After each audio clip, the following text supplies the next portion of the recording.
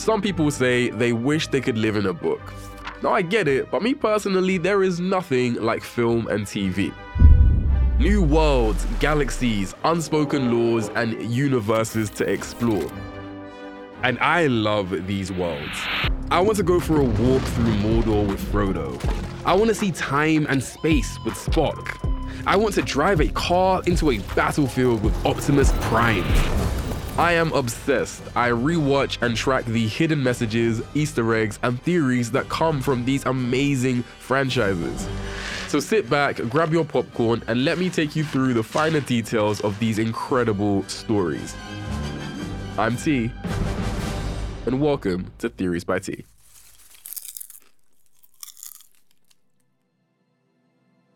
Hello, happy holidays, and welcome to the Theories by T podcast. I'm your host Terrell, and in partnership with Sky Cinema, today we're picking up right where we left off last episode, still unpacking the wonderful wizarding world of the Harry Potter films. To catch people up, I've been breaking down what made the Harry Potter franchise so iconic. Last week we dove into the first 4 films of the saga, and this week we'll be covering the other half. Remember, if you want to watch any of the films heard on this entire show, then head to Sky Cinema right now because it's all waiting for you. Today we are back with my Harry Potter team. My Super Slytherins are here again for episode 10. We have Zainab Jiwa. Hello, hello. And we have Brett Ball. Hello. Hello. Welcome back, guys. Thank you again for joining me. Last week, we, of course, went through Harry Potter's films 1 through 4. But after 4, things got dark, and now we're cracking into them. Dun, dun, dun. We are diving into Harry Potter's 5 through 8. Those would be Order of the Phoenix, The Half-Blooded Prince, and Deathly Hallows Parts 1 and 2. Guys, I want to know your general thoughts on the second half of this franchise. Bro, I'll start with you. I prefer this half in general. Even though The Prisoner of Azkaban is my favorite standalone, this is my favorite half. It's a war saga, it's darker. I feel like they're parts of a bigger story. So I love it. I love it. It gets way more in depth. There's way more to sink your teeth into. Z? I think Brett is wrong. Woo! First time for everything. You are incorrect. I do not like this opinion. No, I absolutely love the second half of the franchise, of course. And he's correct. It does get darker. It does get more...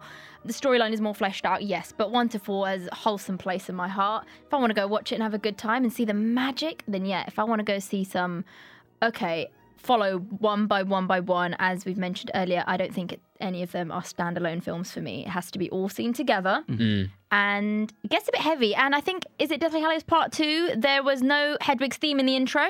Ooh, and frankly, true? I don't know Yeah, but you know why? No, wait, hang on. Yeah. Okay. I know why, of course, but that's... Listen, I go... How brutal, bring that. That's an interesting detail. I didn't put those two things together. Do you know why I've remembered that for a fact? Because when I went to the cinema when that came out and it dropped and it's like, this is the final one, everyone's in the cinema, the day it comes out, emotional as hell. We're there like... We're going to cry. It's the last one. This is the end of an era. Everyone wanted that theme tune just to kind of, okay, because we know as I said last week, you better listen to the episode. That's what I'm there for. I'm there for that theme from the intro. We're waiting for it. And then, no, just, it's dark. You see the Warner Brothers sign. And it's like, doosh, into the film. And you're like, part of me hated that. And I'm like, where's the theme? But the other part of me is like, okay, hang on.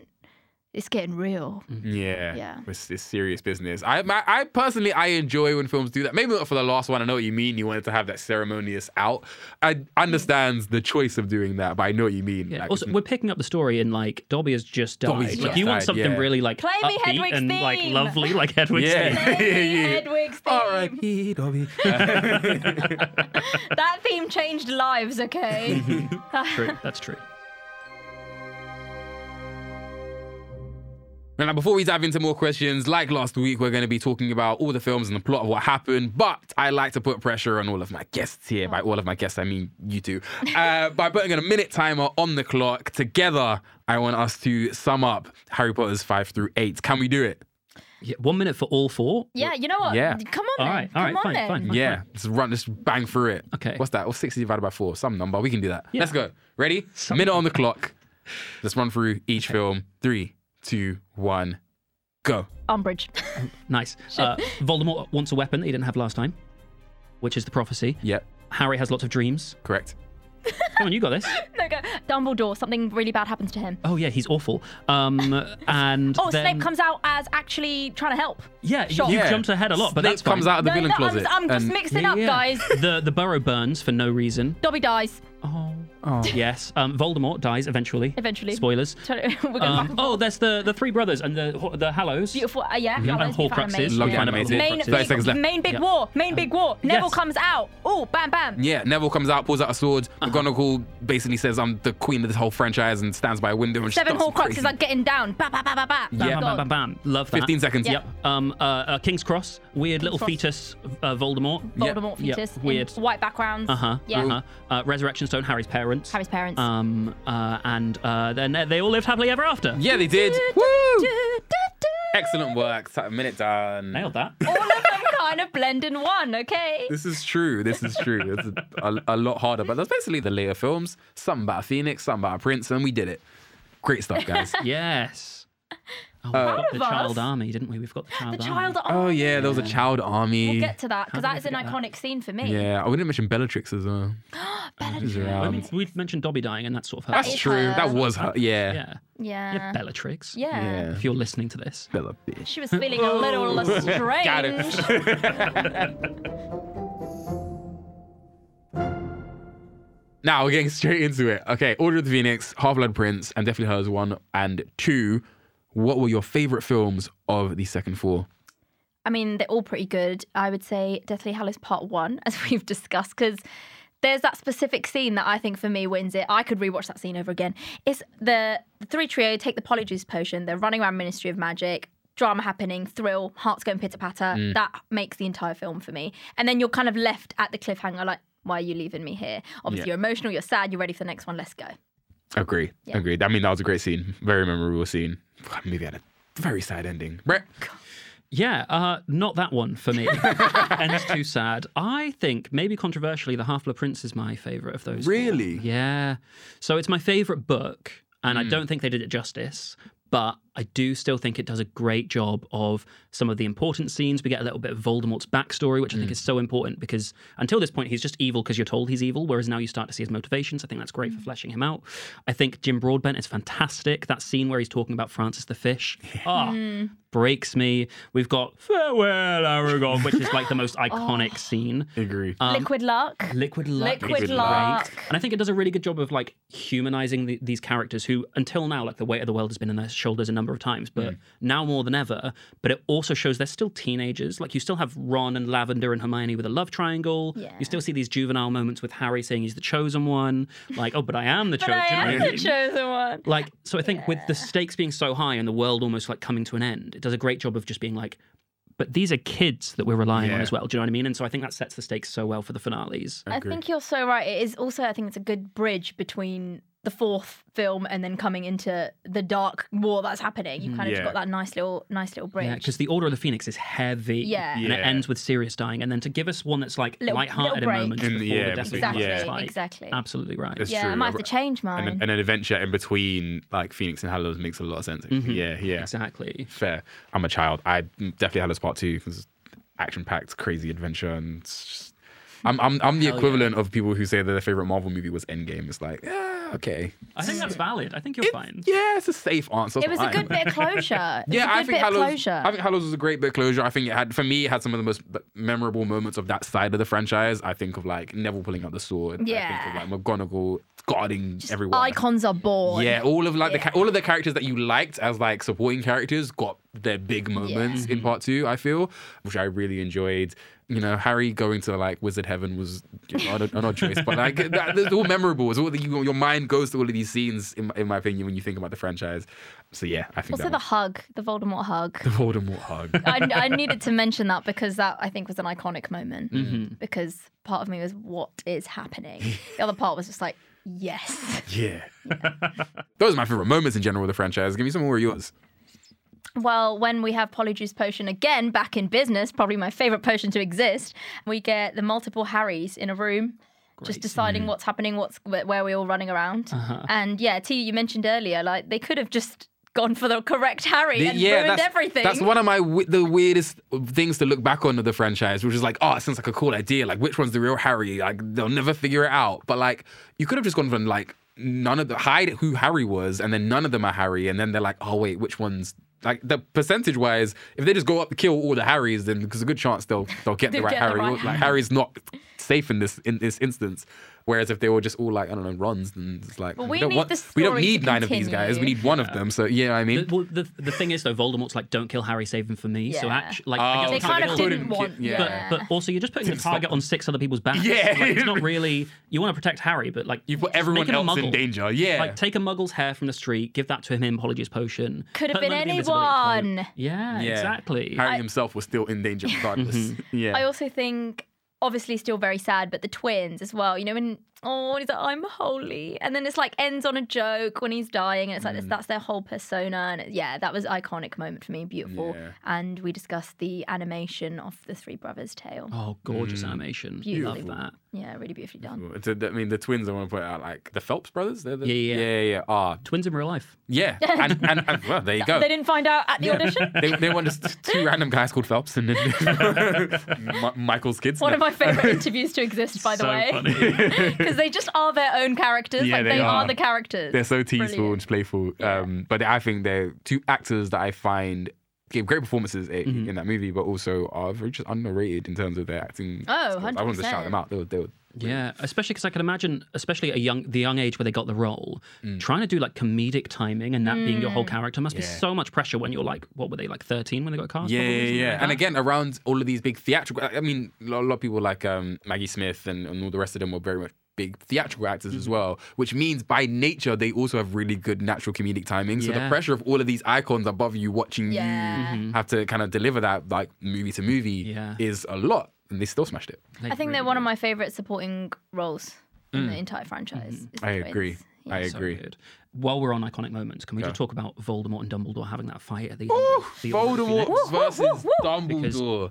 That is final. the greatest duel, I think, in the whole series. That's Like, what it's that's in. iconic. That's got to be. I mean, I'll say this for another thing, but it's got to be in like top 10, like at least magic duels of like Oh, for me, It yeah. has to be, film history. You know, what I That's mean? up there with like Gandalf fighting the Balrog. Yeah. Exactly. Because listen, we're yet to see Dumbledore really show his all, right? yeah. He's known as the Great, Dumbledore. Yeah. So like, show me what you got, and this is when it happens. Yeah, it's sort of the only time you see it too, because obviously then he dies before the Battle of Hogwarts. Yeah. It's like you don't really see him with that. Like It's almost like that sets up why the death of him later on is so much more like, well, we're fucked. Like, you know what I mean? We lost our Like big gun. the main guy's He's gone. the big gun of Hogwarts. It's like, it's a lot, but Dumbledore's there. Do you know what I mean? We're Yeah. fine. You know, Now he's not there. Now what he's is he? not. yeah, Yeah, and then again, you talked about like how the second part of the franchise makes you realize, oh shit, these are kids dealing with this very big issue. So then when the big parent of the franchise gets taken out, you're like, oh well, you're fucked. Yeah, like exactly. You're still a child. you're still children.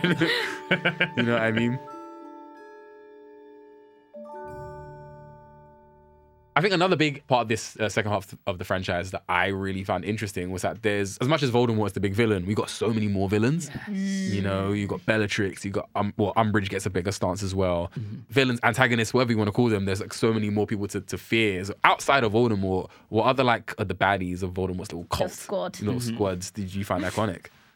There's Umbridge, the classic. Like I think we touched on this last week. If you haven't listened to it, what are you doing? Yeah. This Also, is your what a second bitch. time we've said it. What a bitch. But she's such a relatable evil. Like she's like somebody abusing their power, someone who's like pretending that they're doing it all in the name of like good and authority, but actually it's just like self-serving. Do you know what I mean? Like, Very much. And It's you've got maybe that sugar-coated smiles and I just know. incredible acting. Yeah. She you know what she reminds me of? I don't know if this is, I could be wrong here, but I feel like her character is just based on like, I don't want to be too mean to teachers, but that teacher at your school that no one likes and is like really mean for no reason But and they grades you also too know harshly. that no one likes and they them. know and they like that no one likes them. Yeah, They like they that they're prefer the fear than to be liked. the chin's always up and I have to act like the cool, calm teacher, but also I hate you little bricks. There's always one. So when it came out, Stephen King actually came out and said that Umbridge was the best fictional villain since Hannibal Lecter. Fun fact. Wow. Yeah. Which Since is- Hannibal Lecter, you Yeah. know? I mean, Stephen King says I love him. I love that he His never, random takes. no matter what happens, he will always say something about a film like, the film had nothing to do with him. Bless But him. he was correct in that moment. Oh, she's so well done. Such a good villain. And like I say, like later on we get Voldemort's backstory, so he's fleshed out a bit more. But to that, I think giving him one book, you feel more strongly about how much you hate Umbridge than you have Voldemort across 5 books at that point. Yeah. Or 5 films. I think that's really impressive to put a villain in like that, and they're so insidious. And you're just like, especially because Voldemort, other than arguably Malfoy himself, he's been built as the Harry's sort of antithesis. He's like Harry's it's main Harry's, enemy. yeah. Because from the school point of view, cool. Like Malfoy is kind of like the pain in his side, but other than maybe in 1 or 2 key moments, Malfoy's never really been like the big threat. Whereas Voldemort's been the big threat. So when you have all these other antagonists that you identify as, oh, you're the main villain, to add extra villains in and for them to still be as memorable and as iconic as they were, says a lot. Also, because she's, part of the school antagonist in a way. She's on the right side, technically. So, is she? Yeah. Well, at least at that point. She's At that point, yeah. And then I'd argue Snape, right? From where before we have the reveal, it's like, is he good? Is he bad? If you're not aware, you're at the point of, which side do I go on? Yeah. And then he has his reveal, and you're like, oh, not a villain. Yeah. So, that was an iconic moment for villainry for me. I mean, let's talk about Snape. Like, what a guy. What a guy. Yeah. Alan Rickman, Oh my gosh, Alan Rickman does such a good job. Such a good job. Don't think anyone else could have done it as well. No, again, I think there's a lot of characters in this though. Oh, yeah. There's a lot of actors in general in the franchise that I feel like I couldn't see another actor playing, which I don't say that about a lot of films. I think a lot of people say that in general to their favorite actors, but I'm always like, I can kind of see this guy. Yeah, Harry Potter is not one of those franchises. Snape, Voldemort, Umbridge, McGonagall. Yeah. Put anyone else that are great actors, you can go, that person might have that role. Would not have done the job justice, which I think the recasting of Dumbledore was going to be such a difficult thing for them because Richard Harris was so powerful in that role. I think they did a great job in the recast, but that says a lot about how they choose the actors for these films. Yeah. But Snape, that stride, just the stride with the cloak, the stride. Oh, just that. I think he does such a good job of towing the line of morally grey, right? Because he sacrifices himself to save everyone, right? Ultimately, probably on the right side of history, but it still bullies children in his still morally grey. Still not really. And I think mean. Alan Rickman does it so well. The deadpan, you can sort of see the hatred in him, how much he's seething every time he has to interact with Harry. And in the Order of the Phoenix, you see it in that the occlumency lesson when Harry reverses it and goes into Snape's memories and sees Snape being bullied by Harry's dad. Yeah. And I feel like Alan Rickman's expression, he's like, get out. It's so good. It's so he's good. letting out the backstory of his character in everything he says. Yeah, I think probably more than any other actor in the franchise, I think Alan Rickman really understood Snape. And this, other than maybe, I guess, Michael Gambon, he understood Snape to a point where, in the first few films, I'm people think I'm the villain, so I'll act as such. But it's no, in these first few films, I'm going to act as the villain, but I'm also going to carry the awareness that there's going to be this switch up, that I have this very withered and very important backstory. Yeah. And I have to, my personality when I talk to Harry is going to be different to when I talk to Dumbledore and when I talk to McGonagall, because each person knows something different. And it's like his Alan Rickman's brain was always on when he was playing Snape. Yes. He was always aware of what Snape would do in every given moment. He's not just kind of in any default mode. He's always thinking about the next move. I love a character like that. Yeah. Beautifully written as well, beautifully done. Beautiful. That voice, everything. Oh gosh. Iconic. There's a moment in the Deathly Hallows where McGonagall is shooting him with spells. Yeah. And if you watch it closely, because at this point Snape is the bad guy, he's killed Dumbledore and nobody really sort of knows that he's actually on the right side of things. But if you watch closely, he doesn't cast any spells back. He deflects McGonagall's spells to take out the 2 baddies behind him. And then he flies out the window, which I just think is such an incredible detail. Oh, yeah. See, again, I think, they have... I think films that are based on books and based on pre-written fiction, you have the benefit of knowing where the character's going to end up to really build. But not a lot of films do that, if we're being honest. Not a lot of films think of, my character is here, but in the book, they're going to go here. So it's the visual placement of it. Yeah. But again, I think Alan Rickman, he never undervalued the story of Snape. He was Snape is not just this one person in an individual film. He's this whole story. He's this whole important piece. So even details like that, the directors also had to be okay, no, Snape needs to be very... Him and Dumbledore, I think, are both equally they know a little bit more than they let on. I want to know more. I feel like I would prefer a spin-off on these 2 characters specifically, a Dumbledore spin-off on his entire life and a Snape one too. Yeah, I think Dumbledore and Snape are the 2 that I would want full focuses on. I mean, franchises do the odd prequel and what about this character's backstory? I guess it was an attempt with the Fantastic Beasts and Where to Find Them. I think to its detriment. I think it focused too much on Dumbledore, and that's why it I think struggled. Yeah. I think if it stayed with Newt and Fantastic Beast stuff. Yeah, or I think if it did one or the other. Exactly. I think if you're going to do me a Dumbledore story, then don't try and make it fit into Luke's story. The Fantastic Beasts as Dumbledore's story in my eyes. It was, It was an unnecessary way for them to try and fit, but it was like what do you call it? Like a square peg in a round hole. Yeah. Exactly. It was like both work, but they don't work together. And I think that's where those films maybe aren't as like, not to say, I think there are, of course, loads of fans of the Fantastic Beasts movies. And I think they were very entertaining. I don't think I was bored even once. For sure. I Yeah. think it's hard to go from a passionate fandom of 8 movies deep and what was it, 7 books, to then go into this new franchise and go in with all the knowledge that you already have, and then kind of get it flipped and get a tonal change, and you know, it was a tricky. They had a tricky job to do there. Yeah, definitely. And I don't put that on any of the actors in those movies, but yeah, it was a hard one, and I think I agree. I think I would love a Snape, more of a Snape story. Yeah, in depth. For the next game, you guys will be teaming up. I have the answers over here on my side of the desk. You guys will be teaming up to work this out. The game is the top 10 Harry Potter spells according to a list by Collider. And you guys together try to work out what those 10 are. We have to guess in their order. Not in the... you say it, I'll tell you what the numbers are. Can I start? Please, yeah. Well, I've got to say, my fave, Lumos, has to be on That is there. iconic. Lumos is number 1. Lumos is the most And popular. so am I. Fabulous. Hey, excellent stuff. I feel like, because it's the only spell Harry uses through the whole thing, Expelliarmus has to be on there, right? Expelliarmus is 10. Oh, What? okay. Is he iconic? I guess 10th most popular overall, but lowest in this What list. about... It's Leviosa, not Leviosa. Yes. Wingardium Leviosa. Wingardium Leviosa is 7. Okay. Okay. I'm trying to think what the criteria are. Yeah, I would have put that as 2. Yeah. I think it's going to be, move over. Alohomora. It's a good one. Thank you. Alohomora is not here. Oh, grow up. Grow Not up. in the top 10. I would have put that on there. I forgot You about put me that on such a one. pedestal before. I this, know, so sorry. just This just proves that you know the niche stuff. Yeah. You know the Yeah. details. Yeah. I would argue, there's a good couple. You could Okay. guess, keep What going. about Havana Avada Kedavra is 9. Acio's got to be on there, right? The summoning charm. Oh, I Accio. love that. Accio is 3. Diffindo. We've got Bombarda. Nope. We've got Morse Mortar. Nope. We've got Scourgify. Nope. We've got Nox, which puts out Nox. Lumos. I thought I Nox would love be here. Nox. I thought Nox would be. It's not my Lumos, goodness. but not Nox. I'm drawing a blank here. Well, not drawing a blank. I've named loads. You have. Actually, this is See, me again, like one or two of these, I feel like You're if you keep rattling off, Yeah. you'd get like they're top of the mind ones, but Okay. you'd be annoyed if you'd forgotten.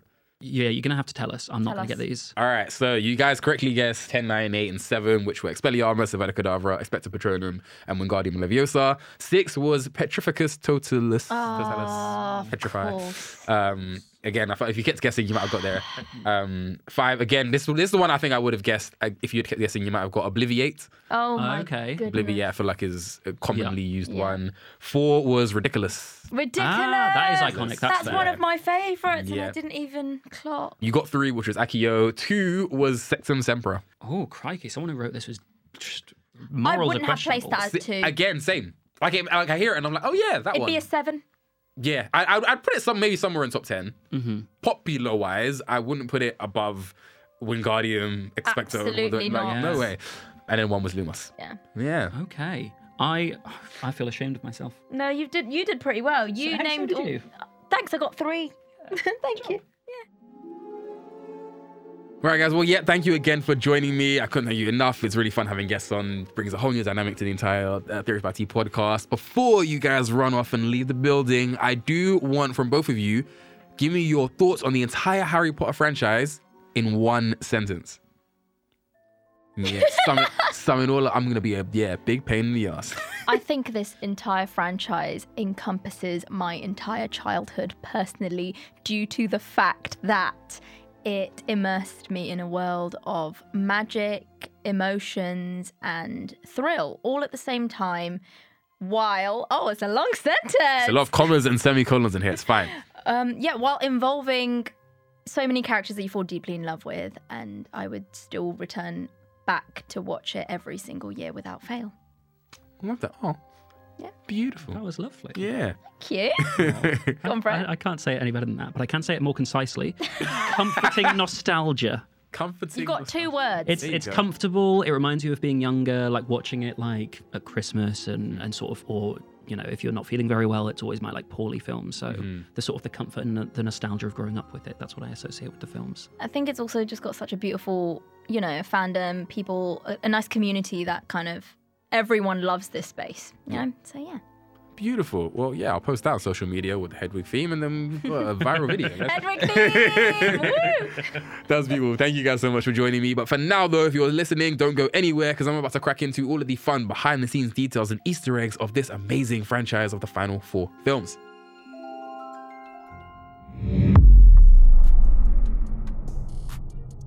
Now, let's get right into it with some of my favorite behind-the-scenes details of these amazing movies.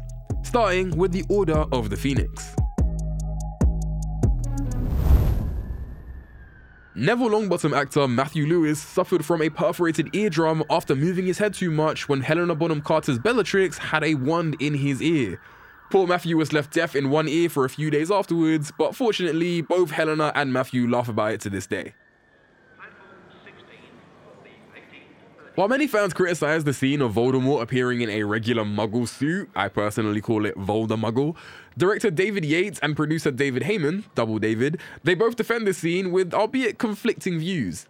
Yates says this was Voldy's way of taunting Harry, showing him that he can get him even in the Muggle world, whereas Heyman saw it as more of a figment of Harry's imagination, symbolizing Voldemort slowly creeping out of Harry's mind, perhaps a foreshadow to Harry being the final Horcrux. We of course know the set designers love building the worlds that we appreciate on the big screen, but they had met their match with the Department of Mysteries. Building the set was far too expensive as they would need 15,000 crystal balls, making this the first completely computer-generated set in the series. Which is actually really impressive if you think about it, because look at the crazy places they've been up to this point. Next up, Harry Potter and the Half-Blood Prince. Alan Rickman apparently was filled with nostalgia and glee witnessing Dumbledore's death in this film. Not something many people would say about the death of Dumbledore, but apparently it took him back to his first hit on the big screen, Die Hard, where he also fell from a tall building. I mean, to be fair, Hans Gruber very much deserved it. Rickman said he felt like he was on the other end in this film. Bonnie Wright played Jenny Weasley in the films, of course a beloved character, but Bonnie was also working double time behind the scenes of the movies.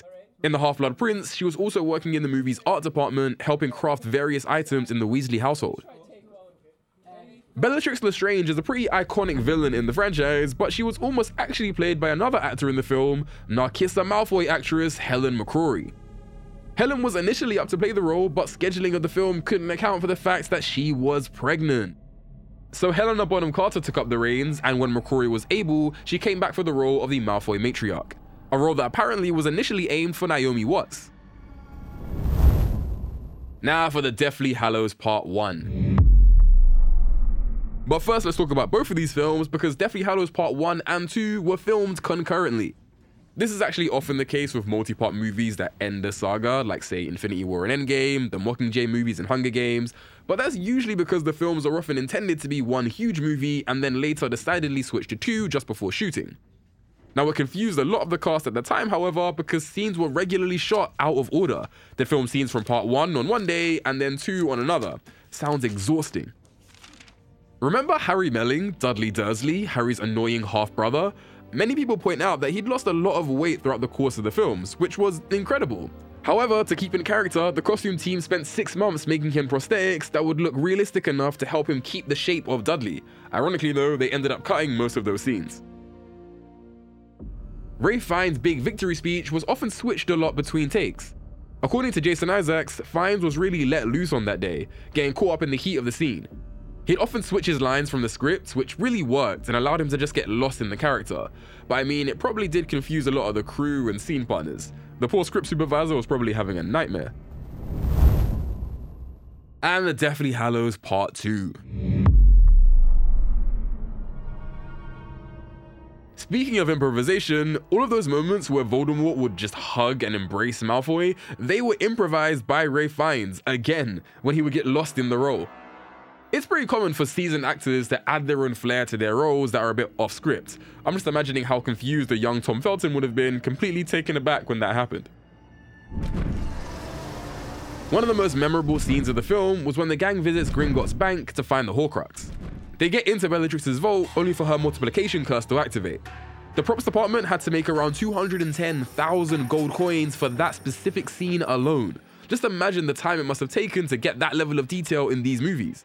I mean, for some of the Patronus scenes, they got a dog to wear a bright glow suit just to make it feel really authentic and like an actual animal. Now let's talk about the reception of this movie. The box office only went higher with these final films, where the previous four averaged around the 800 million mark worldwide, aside from Philosopher's Stone hitting a solid billion.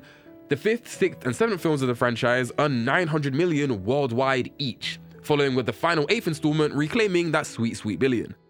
And I mean, fair play to Deathly Hallows Part 2. Again, these films did also make some noise in award season. Half-Blood Prince earned itself a nomination in Best Cinematography, with Deathly Hallows Parts 1 and 2 both getting nominations in Art Direction, Makeup, and Visual Effects. Some fans have expressed disappointment in the lack of wins at the Oscars for the franchise. However, when you look at who they've been up against, you can't exactly call it unfair. I mean, Hugo, Moulin Rouge, Lord of the Rings, it's been tough. My personal thoughts on the final 4 films of the franchise, I think I summed up well with Z and Brett. They were enjoyable. They decidedly get darker, and I think that's a good thing. I really appreciate the franchise for attempting to grow with its audience. Though I think for me personally, nostalgia plays a huge role in my love of the franchise. I was a child watching the original few movies, so the tone set back then is the superior tone I feel the whole franchise should feel like. Therefore, my memory is a bit hazier on the darker ones, but that's just me. I think the best way to describe this is that Harry Potter stays in the hearts of fans by always leaning on the one thing it's known for, magic. And I don't just mean all of the hocus pocus spells, I mean by how they create a universe that constantly was built upon in detail. Hogwarts evolved from a magical school to a wartime fortress by the end.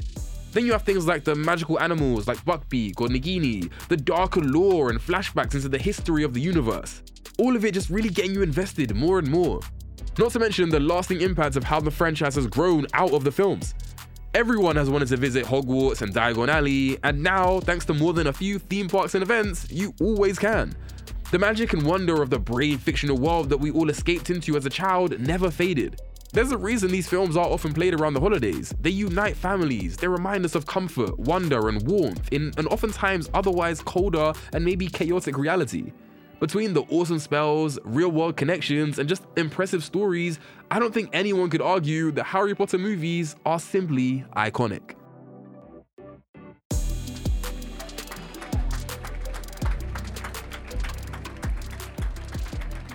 And that's it, the final episode of the year. Thank you so much to all those who've been watching and supporting the podcast for the last few months. It's been amazing to be able to dive into my favorite movie franchises and just nerd out with you guys. Much love for the tweets, the comments, the reviews. They've been so sweet. Huge thanks to Sky Cinema for sponsoring the podcast. Remember, if you want to watch any of the films heard on this entire show, then head to Sky Cinema right now because it's all waiting for you. Now, speaking of exciting movies, did you hear that Sky Cinema's got a juicy team up with The View to get you some free tickets? Yes, free. Sky Cinema now includes 2 free View Cinema tickets every month. As much as it's great to watch films at home, there is just something special about catching an epic blockbuster on the big screen, especially with a friend. There were already a bunch of diverse and exciting movies on the Sky Cinema platform, but now you can catch some of the brand new flicks in cinema for free. Honestly, I'd say that's a great shout for any film fans. For more info on this, head to Sky Cinema and see how you can get your free View Cinema tickets now. Big shout out also to my producer, Connor Morin, who's been backing this project from day one. He is the reason all the episodes are edited so great too, with all of the cool sound effects and everything. He's been sick. And shout out to the whole PixU team for producing this show. With the luck and support, this won't be the last time you hear a Theories by T podcast, but if you're gonna miss me, just follow me on all my socials at Theories by T. TikTok, Insta, YouTube, all of them places, you know where to go. For the last time, I've been T, you lovely listeners, and that's the T.